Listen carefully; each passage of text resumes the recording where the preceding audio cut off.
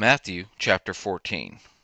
At that time Herod the Tetrarch heard the report concerning Jesus, and said to his servants, "This is John the Baptizer. He is risen from the dead. That is why these powers work in him." For Herod had arrested John, bound him, and put him in prison for the sake of Herodias, his brother Philip's wife.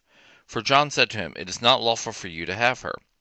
When he would have put him to death, he feared the multitude, because they counted him as a prophet. But when Herod's birthday came, the daughter of Herodias danced among them and pleased Herod.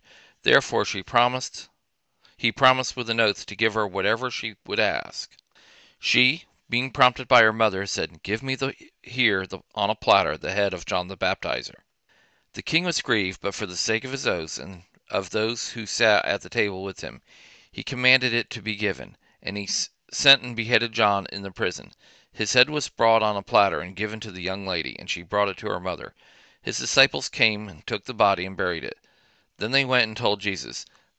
Now when Jesus heard this, he withdrew from there in a boat to a deserted place apart. When the multitudes heard it, they followed him on foot from the cities. Jesus went out and saw a great multitude. He had compassion on them and healed their sick. When evening had come, his disciples came to him, saying, "This place is deserted, and the hour is already late. Send the multitude away, that they may go into the villages and buy themselves food."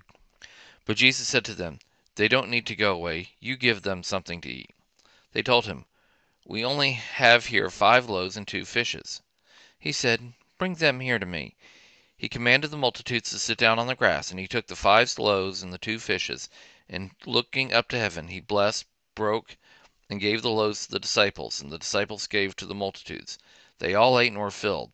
They took up 12 baskets full of that which remained left over from the broken pieces.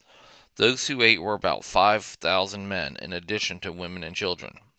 Immediately Jesus made the disciples get into the boat and go ahead of him to the other side, while he sent the multitudes away. After he had sent the multitudes away, he went up into the mountain by himself to pray.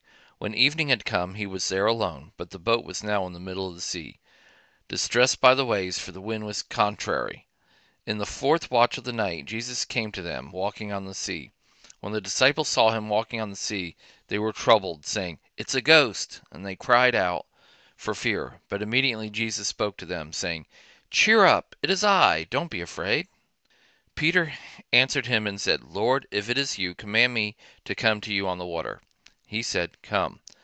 Peter stepped down from the boat and walked on the waters to come to Jesus. But when he saw that the wind was strong, he was afraid and began to sink. He cried out, saying, "Lord, save me." Immediately Jesus stretched out his hand, took hold of him, and said to him, "You of little faith, why did you doubt?" When they got up into the boat, the wind ceased. Those who were in the boat came and worshipped him, saying, "You are truly the Son of God." When they had crossed over, they came to the land of Gennesaret. When the people of that place recognized him, they sent into all the surrounding regions, and brought to him all who were sick, and they begged him that they might touch the fringe of his garment. As many as touched it were made whole.